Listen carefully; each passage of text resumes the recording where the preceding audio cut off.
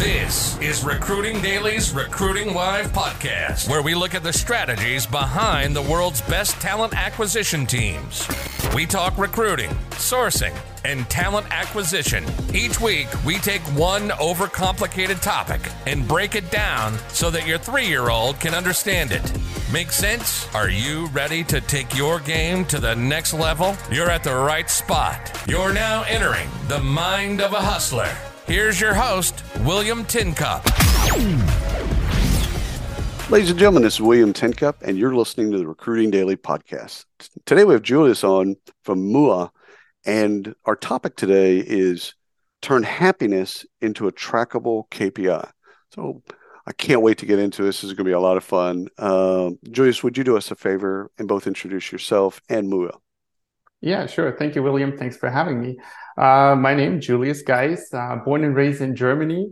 Moved to the United States 5 years ago, started out in Maui, Hawaii, now live in Rhode Island, beautiful state here in the Northeast. Created MUA 1.5 years ago, and we started actually as a journal company. In my previous career, I worked as a brand consultant, and we worked with a lot of change.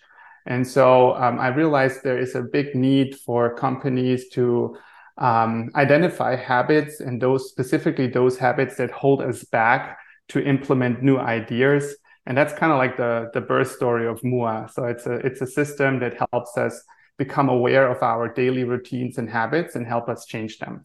Oh, I love it. I love it. I love it. I love it. Okay, so let's start with the title of the show, Turn Happiness into a Trackable KPI.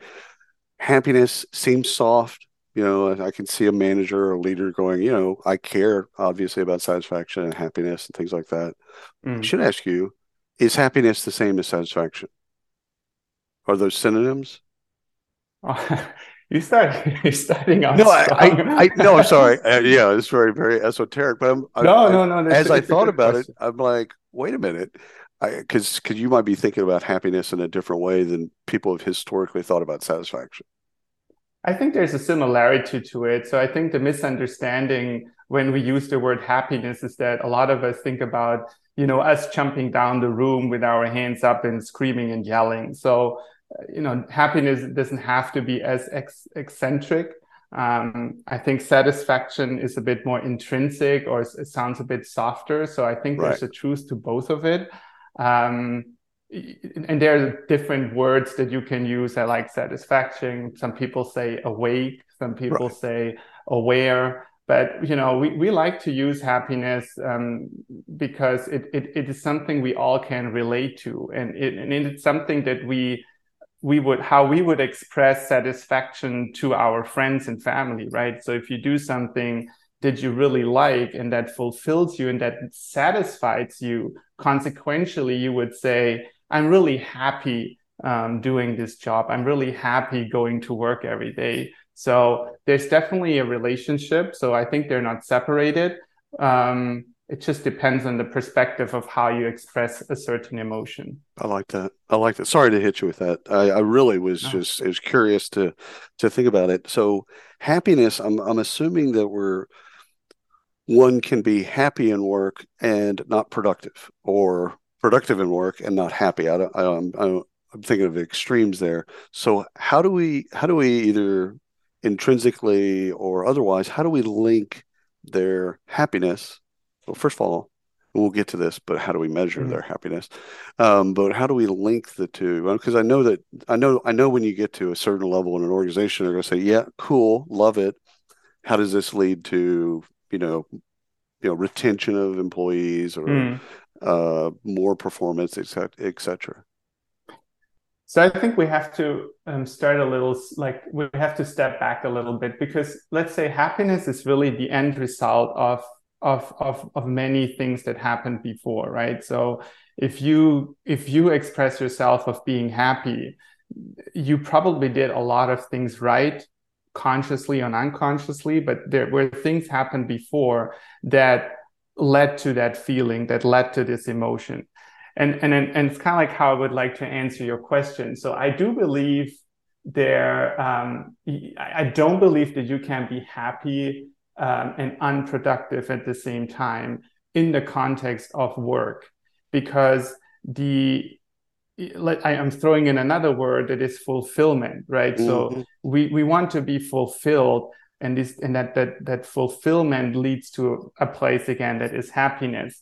So usually, if an employee considers himself as happy, that employee works on their strength, understands their place, feels a sense of participation and unity, and that makes them happy. And all these qualities that I have listed usually lead to productivity. So I don't think I have ever seen an employee who would say, I'm truly happy in what I'm doing, but I'm pretty bad in it, or I'm super unproductive. So my answer to your question is I probably would disagree. I don't think that you can be happy and unproductive at the same time. I'll have to think about that. Maybe I can come up with something. But you said that the behaviors are the stepping stones, because if you think of happiness as an outcome, there were some building blocks to help you get there. For the audience's sake, what are some of those building blocks? Yeah. I mean, this is really where our program starts, and where we really differentiate ourselves towards other programs. So MUHA is purely focused on self-reflection with a retrospective view. So what we are doing is we allow employees to reflect on their daily activities by literally listing them down, and then ask themselves, how did I feel doing that specific activity, whether it was a meeting with a client, a morning meditation, a coffee break, or working on a specific project, and then choosing an emotion, like something positive, rather negative, or something that is neutral. And that exercise leads to what we call self-awareness. So we become more aware about these nuances that are between our emotions, right? So what I mean with that, an employee that does not train awareness or does not train mindfulness, it's another word that you can use in that context, they usually respond by the question like, how do you feel right now? They say, well, I'm overwhelmed. I really have too much work and it sucks, and I feel generally overwhelmed. So, but how can you help somebody who just generally feels overwhelmed, right? It's super difficult because I don't really know what to do. The only solution I potentially could have is, well, do you need less work? Should we shift work? Like, what is the solution? An aware person can say, just to finish that thought, an aware person can say, I do feel overwhelmed because of, and that's the big differentiator. And that awareness and that understanding of self now leads to a self-organized workforce that becomes more happy. Like, and now it sounds a bit, maybe the jump sounds a bit far. And again, there are nuances in between. But because I'm able to express myself, I can release my emotion. Because of I can express myself, I can actually ask for help. And culture can organize itself. So the result is that people do more the things they like, and that energizes them, which leads to happiness, versus the other way around. So in the reflection, so this I would assume at the end of the day or maybe the next day, however, whatever the cadence is, they reflect on the different building blocks of their day, the different things, and then they report to themselves. Again, I guess they, if they're honest, so I guess this is all predicated, right? They have to be honest, right? So they've got to be honest with themselves, and then they track that. Does management or their managers, do they have any insight into those things? Yes, they have. But that's I think what we're really proud of when we created MUHA. We like to call us a people first approach. So most of these softwares that are out there, they most of them call themselves experience platforms or engagement platforms. They're actually built for management. Right. So in our opinion, they are built to control people. MUHA is the design intention was to truly help people go through this exercise, learn that skill set of self-awareness and mindfulness, and use analytic to make better decisions moving forward.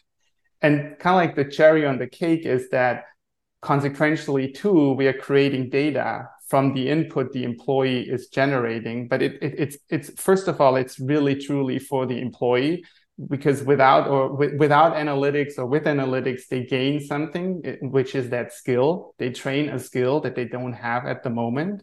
But management can participate. We have a beautiful analytics that allows management to feel the pulse of their organization. I like to call it sometimes the heart rate monitor or pulse measurement. So it's really this top view of how vital is my organization right now, and to really prevent crisis before they appear. So it's never about controlling. It's more about connectivity, like feeling the pulse. Like it's much more softer than hard analytics, if that makes sense. It absolutely makes sense. So I'm thinking to myself, if they learn, so if I'm honest with myself, and something that I routinely comes up, maybe I'm overwhelmed with the number of Zoom calls that I have. Like let's just say that today, I've got 12 Zoom calls, and I get to the end of the day, I'm just tired of Zoom, and I reflect on that, etc.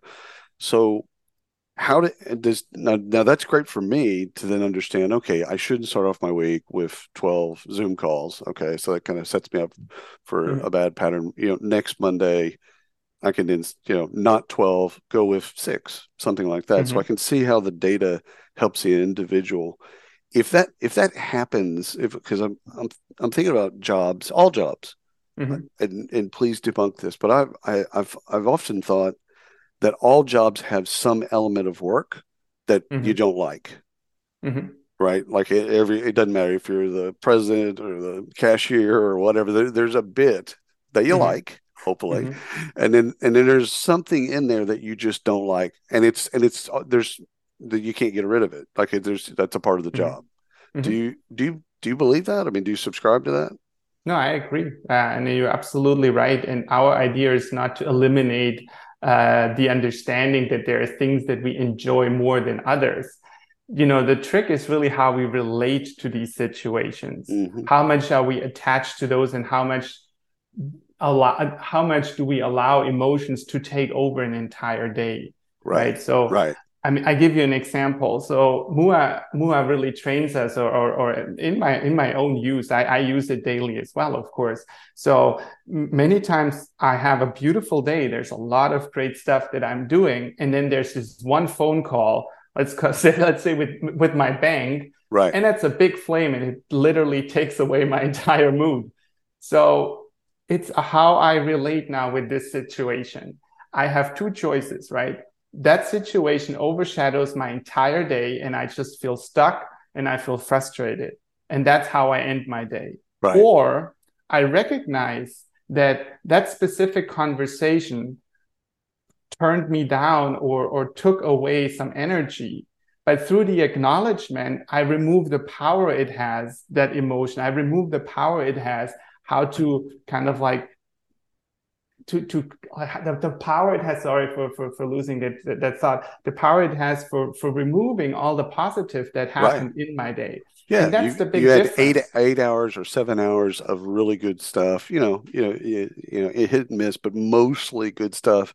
And one event makes the whole day cast a shadow on the entire day. Exactly, and so if you look at employees, exactly, William. If you're looking at employees, for most of us, this is our reality. We have no awareness on those things that really bring us joy. We kind of we don't even take them. We're not even aware of it. We never celebrate these little things, right. Oh, that coffee tasted beautifully, or what a great team meeting we just had. We always focus on the things that hit us hard. Right. So if we balance that out, we have a more healthier self. And that healthier self has a huge effect on your teams and your culture within a company. So are some people just hardwired to be better at kind of self-reflection? I'm thinking about personalities, but it could be other things outside of personality. And because there's some vulnerability there, on some level, that I have to now look objectively at my day and then go, okay, that went well, that didn't go well, this went well, that the whole bit, grade out everything. And that takes, I mean, it takes kind of objectivity. You got to be vulnerable, and the second thing is are there just better people hardwired for it?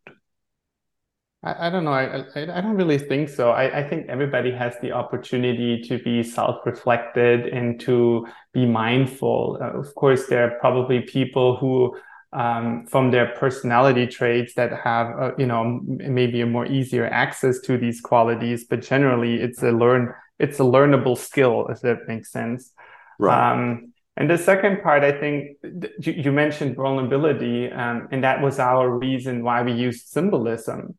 Right. I experienced that firsthand on myself and with others that, if I ask you, William, how are you doing today? And I'm expecting you to express it through sentences, etc. Right. It's that sounds like hard. work. Yeah, that exactly. sounds like work. Yeah. It's really hard. So we use symbols. So to really lower the bar, but subconsciously you're going through the same process. You self-reflect. You make a decision of a corridor of emotions, and then you move forward. So take us into the symbolism again real quick. Just what are the symbols? So Mua uses 3 symbols, and that goes through the entire ecosystem. We use a heart that stands for everything that is energizing, like an activity that energizes me. We use a flame, and yes, it does not come from lit up, it comes from burnout. So the flame addresses negativity or emotions or relationships that rather take energy away. And again, the inspiration came from the word burnout. And the last symbol we use is a line that stands for neutrality. So it's okay that you don't know how you felt about something, or that you just say, it is what it is. Yeah. And those activities you can give a line in Mua. So if someone, I think it relates to a question or a path that I wanted to ask. If someone has a flame. And it's just a flame that that's there, right? And they keep having the same flame week in and week out. That's going to give them that insight. I get that part, but they'll have the insight, so they could possibly train it or change their behaviors or change their whatever. But do managers have? Because you said pulse. So I'm assuming it's generalized to the organization or department or what team or whatever, but not to a particular task. So like, let's take the flame real quick, and let's just say that flame keeps happening, right? And I guess you could trigger it to the individual. Like, I get that part, but what about to the man? Like, how do you create a teachable moment for that manager? Or like again, and I'm thinking about just the same flame over and over, right? So it's just like week in and week out, or day in and day out, the flame. Like, okay, now I know that, which is good. I have insight into that. Maybe there's a way to manage that. But is there a way for an intervention? Is what I'm thinking about. Yeah. Like someone else to then say, "Hey, I've noticed these 10 flames in a row, etc." Like, is that either where you are or where you're going to take this? So yes, you can do that. But first of all, and I think it's very, very important for us, it's not possible on an employee's identity. So I cannot see William. Yes, it's always anonymous. So we also build in certain criteria. So you mentioned, yes, we do have a team level and you have tag levels. We call them, it's kind of like, we have tags that you can track. So to answer your question, it's possible for management. So you can see if there is a repetitive emotion on a specific work tag or workflow tag, how we call them. That could be a project ID, a client name, recurring work tasks in your workforce. You would see that. And the idea is that you offer a field where you get in touch to offer a solution. So what I mean with that is, let's say you're a team leader of a team and you identify what you have described, there's a certain work task that creates a lot of flames. So we encourage now team leaders to have a conversation with their teams. So that's what we want. We want you to communicate. We don't want you to call out. That's why you cannot identify people behind the selection. Right. Yeah, there's no retaliation. Yeah. No, absolutely not. And that's super important for us because there are tools out there who do that. And we are rejecting this idea of spying on people. But we want leadership to become conscious and aware of their teams as well. And we want them to initiate conversation. And now two things happen. So you have a workforce that is self-aware because of our exercise. And you have leaders who become more aware about the results or about their vitality of their workforce. And interestingly, a different form of conversation happens now. So it's much more solution oriented than it is like top down KPI driven or something like this. It's rather of, okay, how can we as a collective make sure that these specific work tasks are not constantly aflame, or why are they aflame? What does make them to aflame? And for example, if you work in the service industry, there is a truth that certain clients have an effect, a negative effect on your teams when you compare them with other clients. So we believe it's a very insightful indicator to know, hey, client A actually really burns us out. Right. We create the same revenue with them. We have the same work tasks with them as we have with other clients, but there's something on the client side, maybe, that is just not healthy for our organization. So now leadership can make a decision.